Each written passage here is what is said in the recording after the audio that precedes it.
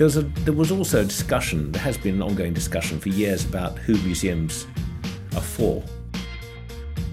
Welcome to Drexel's 10,000 Hours podcast. Our goal is to mine the stories behind our region's innovators, inventors, and thought creators. We'll be talking to experts in subjects from fashion to neuroscience to find out where their passion for work and inspiration for ideas comes from. I'm your host, Maurice Baynard.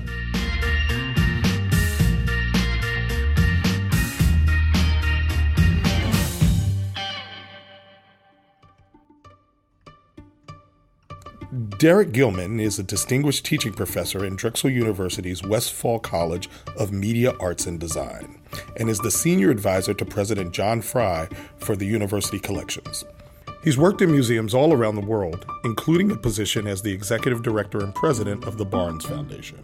He also would like you to know that he had a small hand in the Marvel Adventures headquarters, but we'll get to that story later. Who is your favorite artist? Paul Klee. And why? I almost can't tell you, because I liked Klee since I was must have been 13 or 14 when I first came across his work, which is very sort of weird. To actually start liking somebody and continue liking them till you're sort of ancient and archaic. What's the story around you first running into Klee? So I know what it was.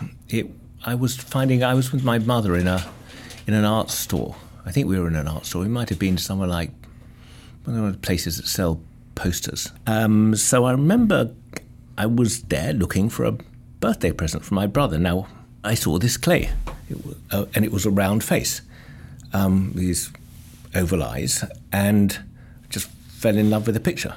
And from then on, I was hooked. I can never get tired of him. I say there are many artists in the world of whom I say one is too many. But for me, you can never have too many Klees. Can you draw a line directly from that experience as a young man to what you ended up doing for a living? Yeah, I think so. Although it's not a straight line, it's a quite rather wiggly line. So I'm excited to ask you about university. Yeah. Where'd you go? I went to Oxford. I love the way you say that, like you're ashamed. It's okay. It's okay. Is it all right? Is it all right? Yeah. So you get there? I get there. I'd always been sort of very evenly divided between the arts and the sciences. And so I was beginning to think, no, I don't want to be an artist after all. And so I persuaded two art schools to give me interviews at the end of the first year. And then I announced to my parents I was going to leave Oxford and go to art school. How did that go? Not well. I mean, there was no screaming or shouting, but otherwise not well. So it ended up with my father saying, which was clever, I must say. He was a good parent. He said, I'll pay for you to go to art school after you finish Oxford. Cunning. That's a great... Very cunning. Very cunning. I mean... That's a great strategy. He might have been called on it, but he wasn't. So I went and I changed to Chinese. And your next question, I guess, is... Why did you change Chinese? That isn't going to be my next question. Oh, good. Okay. All right. Let's do something else. Yeah. I'd love to talk about a sort of like after you left Oxford. After I finished my degree, I went to China for a year. And how'd you get to China? So that was nice. There was at the time there was a British Council scholarship, and they sent they paid for a number of each year for a number of students to go to China. Do you feel like at this point in your life you have a direction? You know what you're going to do? Did you know what you were going to be when you grew up? No idea. I think, however, that by the time I graduated, because I'd done my special subjects in Chinese philosophy and Chinese painting, that I knew I wanted to be in the arts somehow. So that's when I came back from China, those were the jobs that I was looking for. And that was the point at which I felt I'd done 5 years of higher education and probably I wasn't going to call my father on the art school. So that was the clever bit on his part. But I got a job in auction house. So that was... So which auction house? Christie's. And what was your expertise? So I was Chinese specialist. I was one of the two people in the auction world that spoke Chinese at the time. And then I spent, a few months on the front desk, and then I was thrown into the Chinese department as a Chinese specialist. And And I studied Chinese painting at university, and that was it. But I learned very fast. I was wondering if you could just walk us through your resume from Christie's to the Barnes, stopping to highlight like really great positions that you've held. Post Christie's, I went to British Museum. So that was sort of fun. It's where I developed my academic speciality in Chinese sculpture. How long were you at the British Museum? I was there for 4 years, and then I was encouraged to apply for museum directorship, which I didn't think I'd get because I was very young at the time, but I did. At a relatively new university called the University of East Anglia, which had only been founded in the early 60s in Norwich, which is on the bump of England, on the east. So I was there for 10 years, and I ran the university museum. After those 10 years and you figured out how to be a museum director, where did you go? I went to Australia. We went to Australia. Yeah, what was the circumstance that led you from England to Australia? Somebody who was a mentor at the time said it's a fantastic job and I've recommended you for it. And then there was a pause at the end of him telling me all about the job and how wonderful it was. And then it was like, it was one of those hesitant pauses. It was, and then it came out quite quickly. It's in Australia and they want to know by tomorrow afternoon. Oh, so we ended up, we picked up our two little girls, and we went off to Australia and spent 4 years there at the National Gallery of Victoria, which is a wonderful, it's an encyclopedic museum. It's the oldest, sort of grandest encyclopedic museum in Australia. It's like the Philadelphia Museum of Art in size and collection. Was your job there to expand acquisition or to? I was deputy director. And so I was responsible first of all for international art and then art, all of it. So my question was, so then you love Australia. What could have dragged you away from Australia? It was just the concern about being too far from my parents. Right. So we've been here for 20 years and we still really like it. It's a really good city. So what's your first job here?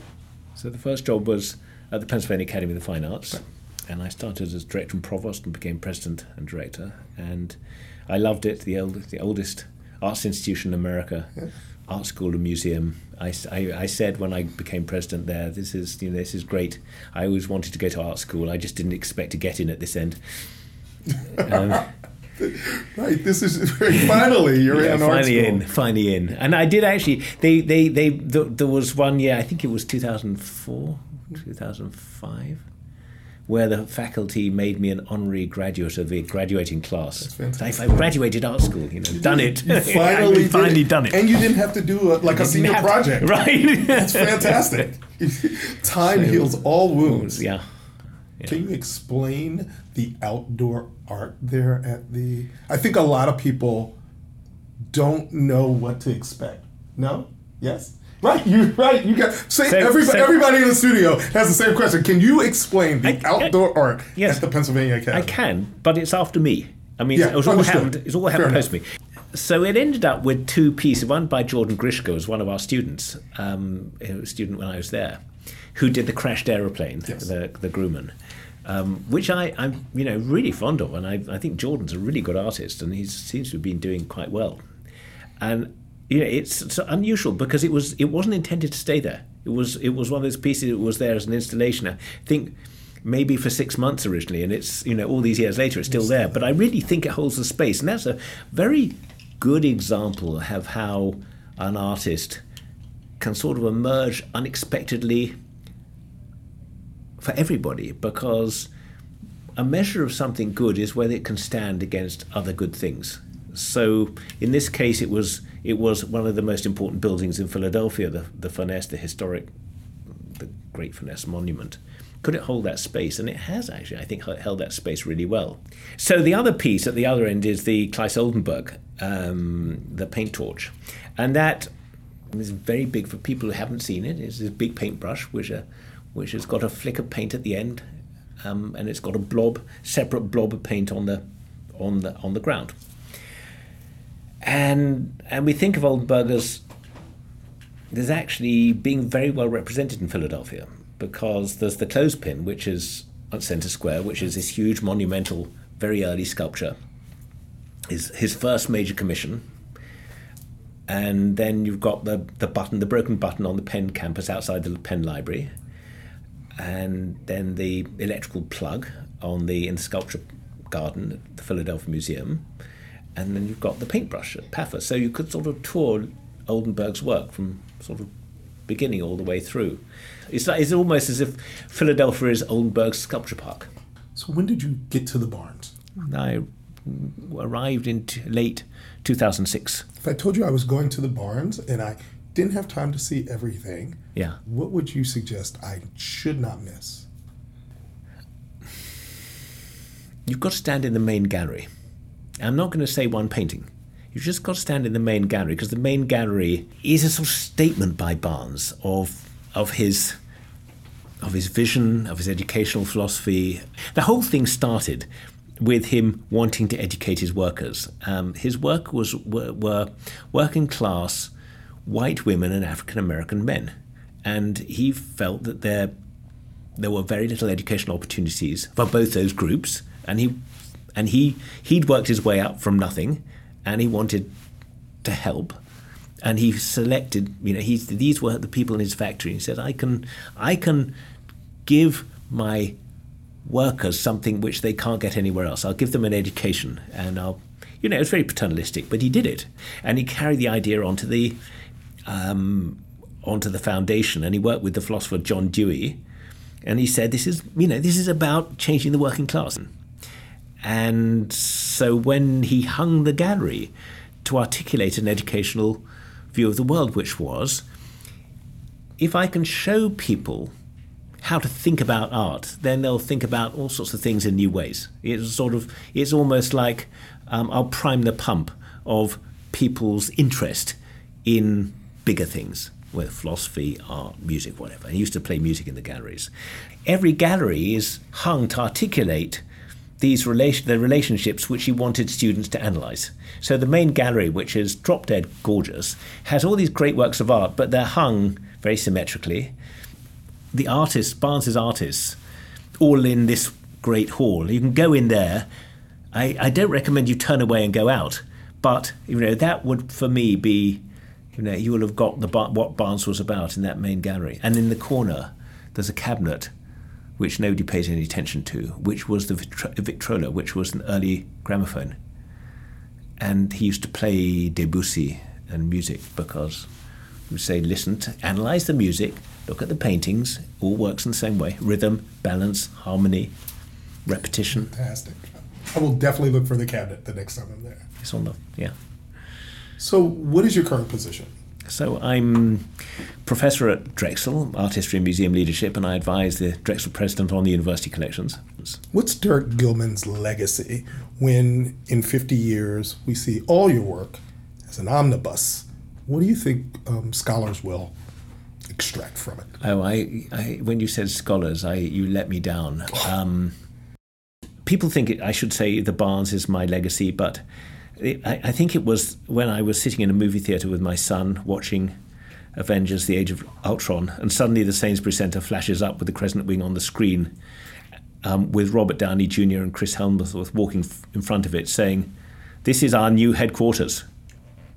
So I think it's actually having a real hand in the Avengers headquarters is my legacy. But I'm not sure that's what scholars would say. We wanted to talk a little bit more about museums. Museums. And then I have a last question, and that was how technology has radically changed the way in which we interact with museums, and how you think that's going to change it in the future. Right.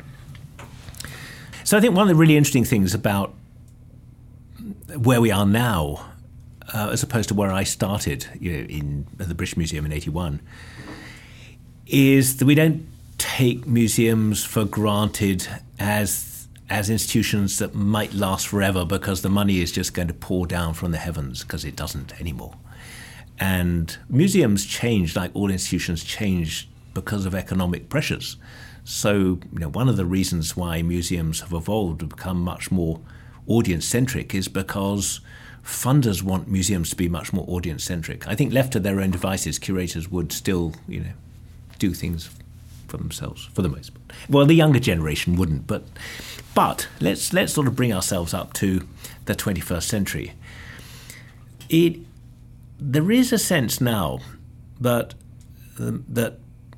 of public ownership in a museum, I think, which is not to do with funding or where the money comes from, but they become, in a good way, a more significant part of society than they used to be. That doesn't mean to say that the attendance is always higher, but because of ideas about safe spaces, because of ideas about exploring identity, because of a greater acceptance or a more widespread interest in contemporary art and the challenges that are posed often by works of contemporary art, there is an engagement, I think, with museums as important places which wasn't there before. But that is, for the most part, I think, a middle-class preoccupation. So one of the issues that many of us have been grappling with for years is how do museums reach out to people, who are underserved, or people who, are not brought up within a house that says go to museums, for which museums are not normal places. They're, a football game may be a normal place, but not a museum. So I think that's a really big issue. I don't have I'm not worried about how relevant museums will be, because I think there's so much interesting stuff going on in many museums to engage with different audiences that even though some museums will be less relevant than others, there's always interesting things. But this problem of how to engage people who just don't go. Now, there are two issues here. One is people don't go because they're genuinely not interested, and they don't have to be interested. So I often use the analogy here of saying, how do you get Derek Gilman to be engaged with American football? And it's really hard. I'll watch the Super Bowl. I'll support the Eagles, particularly when they're in the Super Bowl. But once every 30 years, right. Derek Gilman is really I have the same, in American football. I see it from the other side, right. And people say, why should I be interested in soccer? And I say, yeah, you're right. Why should you be? I mean, there's no reason. Right. So then why should I be interested in museums? I'm interested in lots of other things. So that's with where you see a museum as part of the available educational leisure opportunities in any country. And you're not going to coerce people into doing things they don't want to do. I think the more interesting side is, for somebody who doesn't think about going to museums, who hasn't been privileged to have a house where parents said try a museum, it's not part of the milieu. How do you make people aware of an opportunity in a way that isn't intimidating? I mean, because Margaret Research says there are some people, certainly there are people who find museums intimidating, particularly ones, classical museums which have big steps like the PMA or the Metropolitan, the temple museums. And I think that's really, it's a hard challenge. And obviously it's nice to think about getting kids in and hoping they'll come back.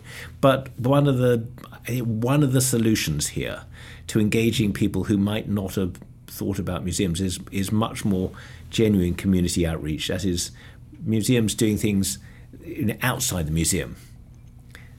Japan has done it really interesting ways because they've had museums in shopping malls for decades, and it's happening in China too. And I'm really for that. I actually really like. There's a K11 museum in Shanghai where I lectured a few years ago, and I liked it because it's just in the middle of a shopping mall, and then you go down, you think this is going to be really cheesy, but it's not. It's actually a proper museum. It just happens to be in a place where you don't expect to see a museum, and where you say, why did you come in? Why did you try it? So you think it's a good idea if we blow up the big stone buildings, and I don't mean literally blow them up, but move away from them, because what's really important is the engagement with the art, not the fact that you're in that building. All the engagement with knowledge, with history, with art. Yeah, there are all these different things that museums offer. Some, like the Franklin Institute here, science. There are the Academy of Natural Sciences at Drexel, natural history.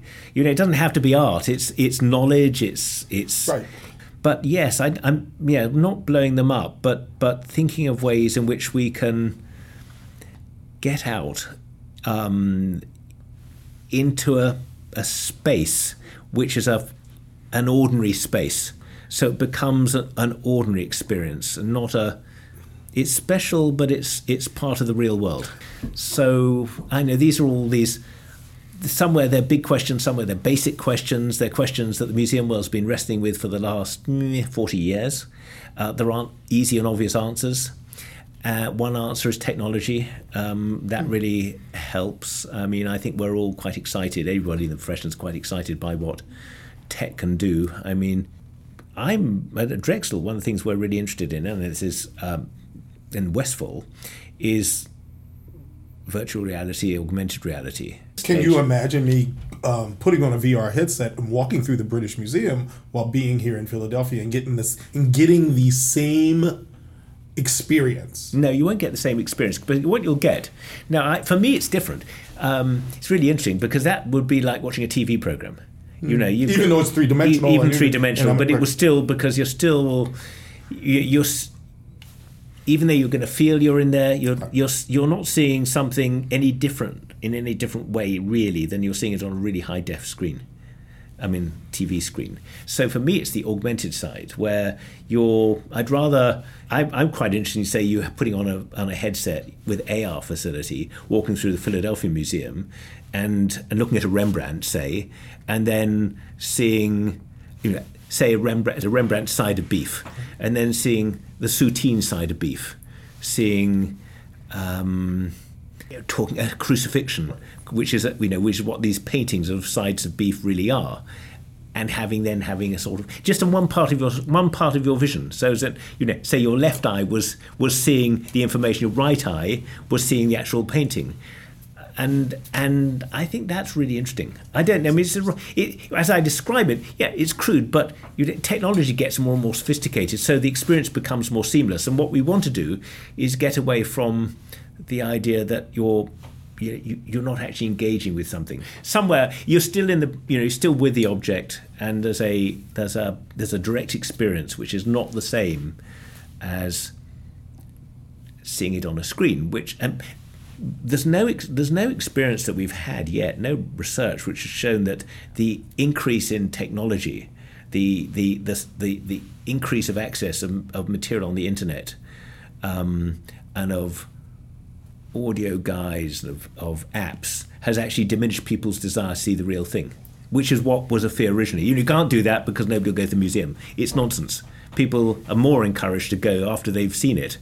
So it's all part of enhancing the experience. And for me, it's making it more accessible. So now, I suppose what you could say, this is where it comes back to the earlier part of this conversation with your VR. Suppose you give somebody who hadn't thought about going to a museum a VR set and say, I'm going to walk you through the Van Gogh Museum, and I'll tell you about the paintings while we're going through. That would be and then saying at the end, now does that interest you?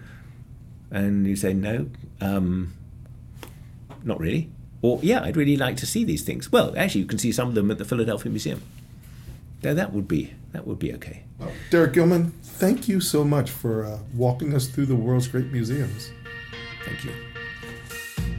Drexel's 10,000 Hour podcast is hosted by me, Maurice Baynard. Our producers are Sean Fitzpatrick and Nathan Barrett. Drexel's 10,000 Hours podcast is powered by Drexel University Online.